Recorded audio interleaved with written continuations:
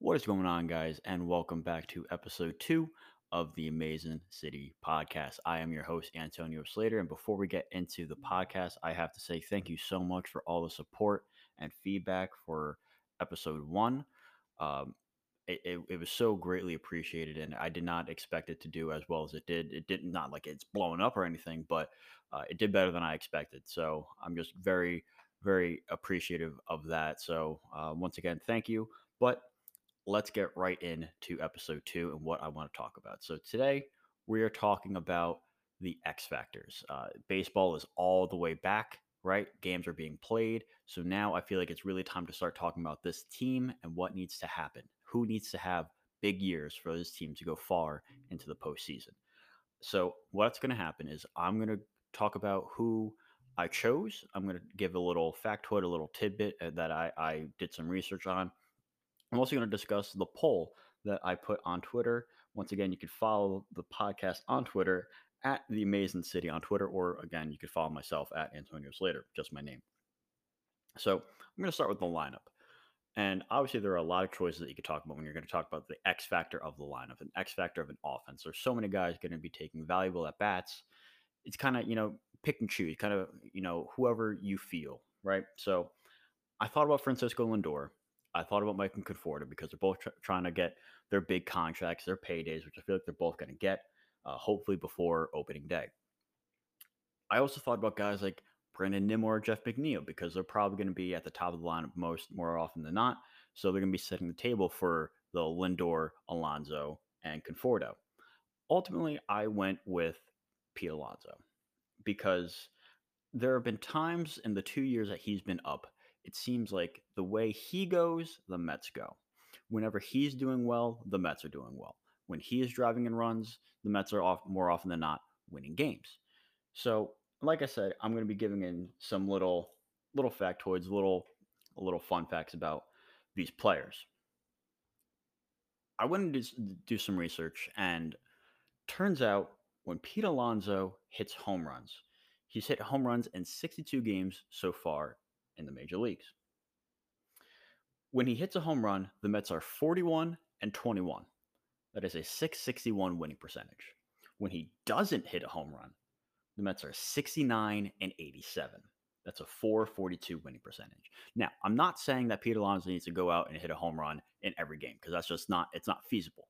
But like I said, when he's driving in runs and when he's doing well, and more often than not, when he's hitting the home runs, that is when he's doing well on those hot streaks. That's when the Mets are at their best. Now, he does have a little bit more help with Conforto taking a leap, with Brandon Nimmo being healthy and being a solid bat. McNeil's there. He has, McCann, a bunch of offensive powers around him. However, in the past couple years, it seems like he's been the pivotal driving force of this Mets offense. So that's just why I chose him. And it seems like you guys agree. On the poll, I gave Lindor, Alonso, Conforto, or others, and 47.8% said Pete Alonso. So we both agree on that it seems like out of the lineup, Pete Alonso is the more important one for this team to do well and succeed. Now, that's not to, take all pressure off of the other guys. Obviously, everyone needs to succeed top to bottom, but I think the most important one is going to be Pete Alonso. The one area where I think Alonso can really improve is hitting with runners in scoring position. He's a 232 career hitter with runners in scoring position. In 2019, he was a 246 hitter. In 2020, which we all know was a down year for him, he only hit 234 with runners in scoring position. Now, that is something that he needs to improve on because I think at times, especially when he's struggling a little bit, he could be a little too reliant on going for the long ball and just trying to hit the ball 567 feet. I think he just needs to focus on just driving in the run any way possible. Whether it's a blooper, a single up the middle, a line drive the other way, whatever can possibly happen to just drive in runs is what needs to happen. Now, he does have a 927 OPS when it comes to runs in scoring position, which is still incredible. but I still feel like he is a little reluctant to only try to hit the long ball when there's runners on to just drive in everyone, including himself. And this is another area where I feel like having Francisco Lindor really benefits the New York Mets because before in the past years there hasn't been that much speed and good quality base running in front of Alonso. Again, not to keep on bashing on the guy, but a guy like Ahmed Rosario wasn't necessarily the best base runner. He was really quick. He had one of the faster sprint speeds in terms of all of baseball, but he wasn't the best overall base runner. And that's another area where the Mets greatly improve when they have Francisco Lindor on the bases. He's a guy that can very easily go from first to third without, in the right situations. He's a guy that knows when to tag from second to third on a deep fly ball. He's a guy that can read the ball really well off the bat. So if it's a questionable play, he's already knowing and he's already about to round third base before the center fielder gets the ball. So that's another area where I feel like Alonso can improve a little bit, and that's another area where just Francisco Lindor is such a huge benefit to have to being on the New York Mets. But ultimately, like I said, I'm going to go with Pete Alonso for the X factor of the offense. And next, I'm actually going to go with the bullpen because this is the one that I felt like, to me, was the most obvious choice. On the poll, it seemed like everyone, not everyone, but a good amount of people agreed with me. The choices that I gave were Edwin Diaz, Seth Lugo, Dylan Betances, or an other which you can reply to. I thought about Betances slightly because he's just such a question mark. But for me, honestly, when it comes to X factors of the bullpen, this conversation starts and ends with Edwin Diaz. We saw his struggles in 19 and how it really kind of affected the team a little bit, and the struggles that came with it. But when Edwin Diaz is right and when he's striking out batters and when he's not giving up the home run, Edwin Diaz is an elite reliever. Once again, I'm going to go to a little bit of facts and research that I came across. It seems like Edwin Diaz has a magic number, if you will, and that magic number is 2. When Edwin Diaz allows more or 2 or more men to reach base when he pitches, in his 5-year career, his team is 44-34. That's a 564 winning percentage. That's not going to get it done. And when it comes to save opportunities, he's blown 14 saves. He's 24 for 38. That's a 632 save percentage. However, when he allows one or no runners to reach base, his team is 167-35. That is an 827 win percentage. When it comes to save opportunities, he's 114 for 124. When I went back and did this, I had to look back at this 1 year in particular just because it blew my mind. And it was in 2018, the year before he came to the Mets. When he allowed 0 or 1 guy to reach base, the Seattle Mariners that year were 58-1. 58-1. That is insane. We all know, again, it's going to be very difficult for Edwin Diaz to tap back into that 17-18 version of him just because I feel like the pressure got to him a little bit from when he came over in 2019. But still, that is it's an insane stat to think about. An 827 winning percentage, that's going to get you into the playoffs. So if he can just try to limit the base runners, this team is going to go a long way with Edwin Diaz in the back end of the bullpen. Let me know what you think, because I'm curious to see what other people think about it. Once again, everyone, not everyone, but a majority did agree with me. 42.1% said Edwin Diaz, followed up by 36.8% with Dellin Betances. And again, if I had to choose another guy, it would be him because I feel like him having a bounce back year is very important for this team's success in 2021. But I feel like if Edwin Diaz can tap back into the stuff that we know he has and how he was kind of getting back there last year, this team is going to go a long, long way, especially when Seth Lugo comes back from his injury. And Lugo being down only adds to the fact in the overall importance of Edwin Diaz because now with Lugo being out for probably about a month or so, that only makes Diaz's role more important because that's going to make him have the great majority of those ninth innings and save situations. Yeah, there is Trevor May and Dellin Betances can close out games. Familia has some experience, but he's no longer that type of pitcher. So now a heavy amount of that bulk of the workload in the ninth inning is going to be on the shoulders of Edwin Diaz. So if Edwin Diaz can get back into what he was doing from 2017, 2018, and 2020, this team is going to do well. In 2019, he had a bad year. There's no secret about that. He had like a 5.5 ERA. But if you look at the underlying numbers, the analytics about it, it turns out that Edwin Diaz was one of the most unlucky pitchers that baseball has seen in recent years. His home run to fly ball rate was astronomical. It was almost unmatched. So maybe with MLB deadening the baseballs this year, maybe that can help him limit the home runs, which is obviously the big bugaboo with Edwin Diaz. So that's what I have to say about him. Once again, let me know what you guys think about him on Twitter and with some replies to the podcast. Let me know what you think. So now we've talked about the lineup where I've picked Pete Alonso. We talked about the bullpen where I chose Edwin Diaz.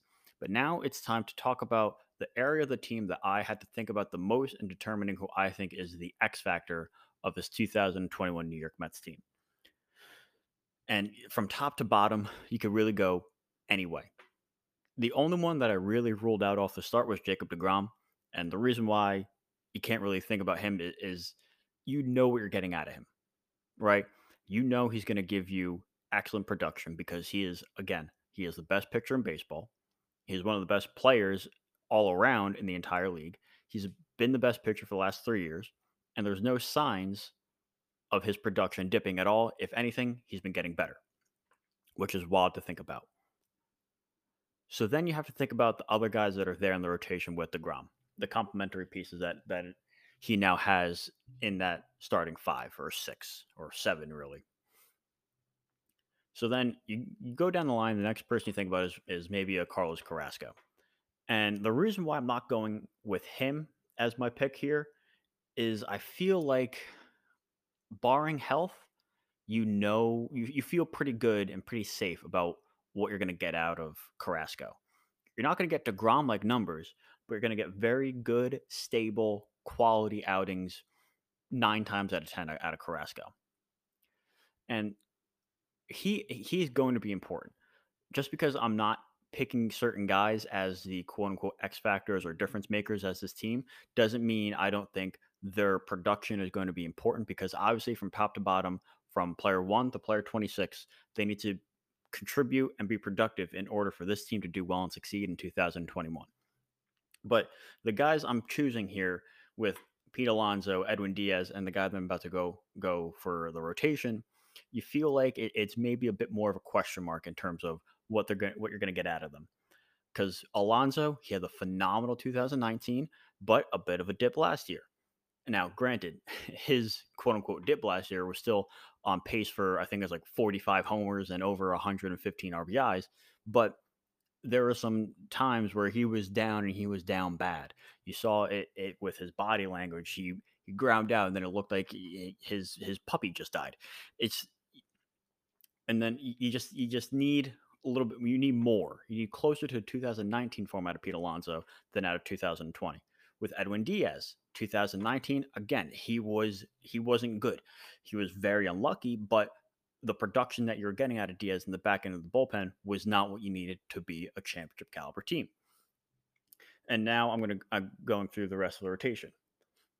You know you're going to get at a Grom. You feel pretty good about Carrasco.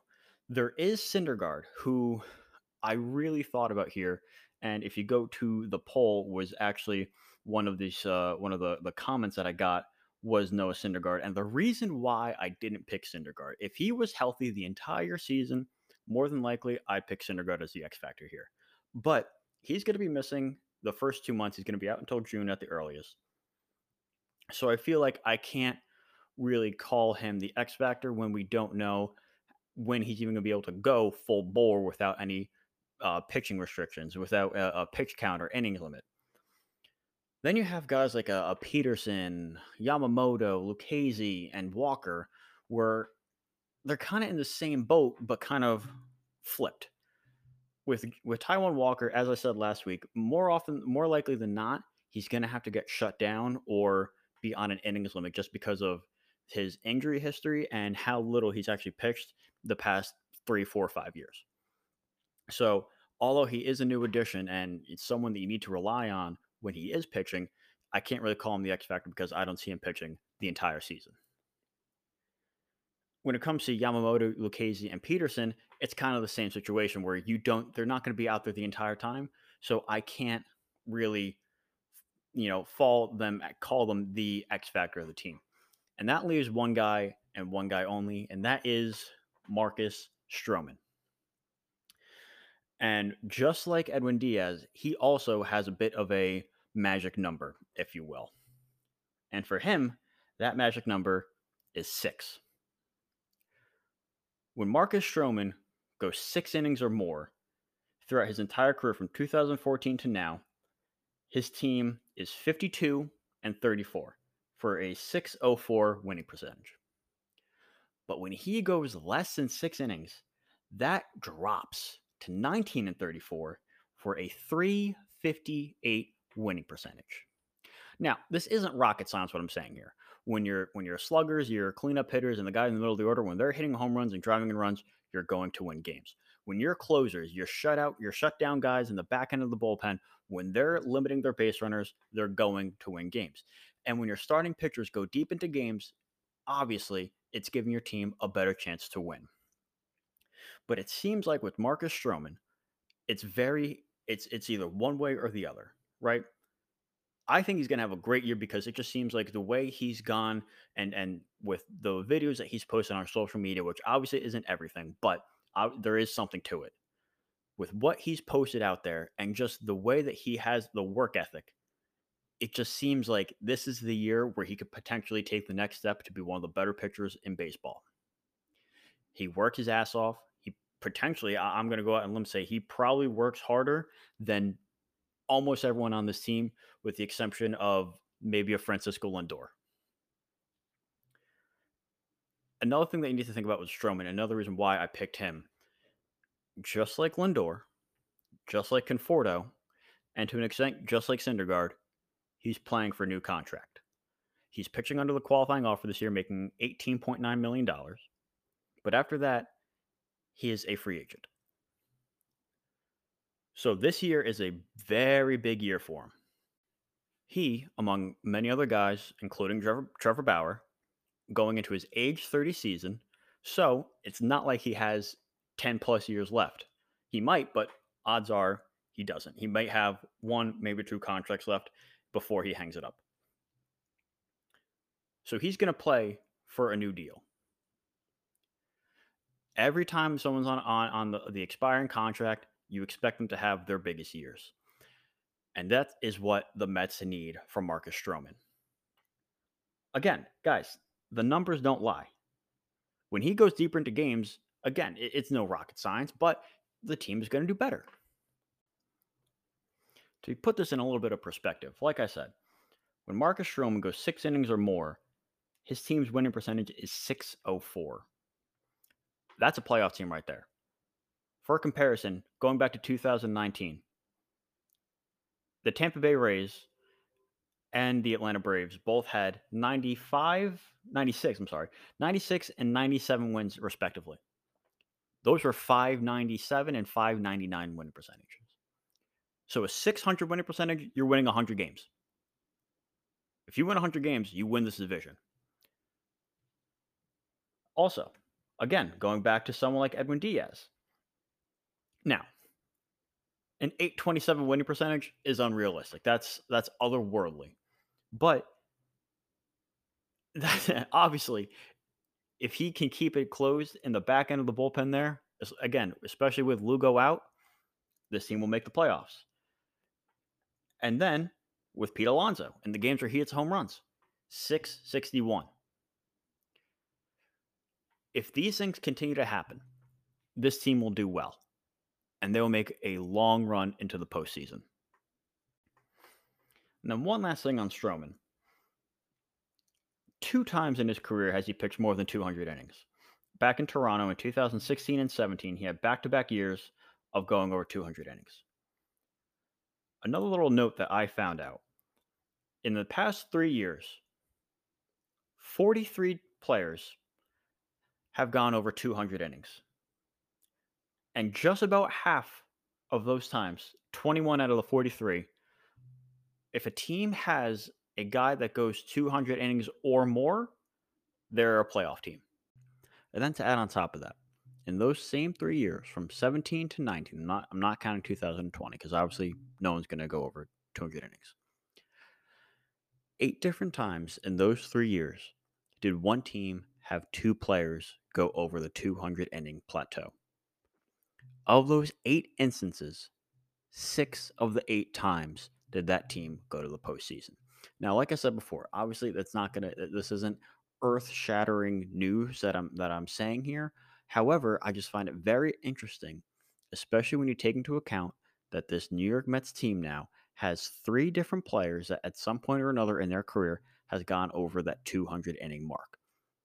Like I said with Marcus Stroman, in 2016 and 17, back-to-back years, he went over 200 innings.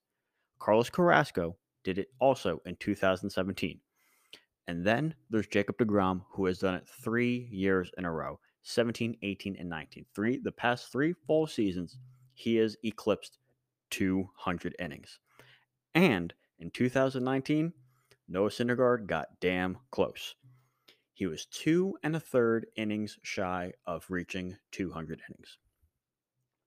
So I'm not saying that one of these that would definitely happen, but if this team can have one or two guys eclipse 200 innings on top of Pete Alonso driving in more runs, being better with runners in scoring position, hitting home runs, with Edwin Diaz limiting the amount of runners that reach base when he pitches, and Marcus Stroman, among others, going deeper into games, this team will be a force. The numbers are right there, people. And I think there's one other thing that I think people aren't really talking about that's really, really, if you want to call him an X factor, and he's not even a player. There's one guy that's returning to this team this year that wasn't here last year, and that is Chili Davis, the hitting coach. I think when you look at some of the struggles that happened last year offensively, I think some of it can be attributed to Chili Davis not being there. Now, I know last year was just a disaster for so many different reasons, but I think when you look at some of the struggles that happened, primarily with runners in scoring position, I think some of it could be attributed to Chili Davis not being there. When you look at the stats from 2019, the Mets hit 263 as a team with runners in scoring position. That's 13th in all of baseball, and that's 7th in the National League.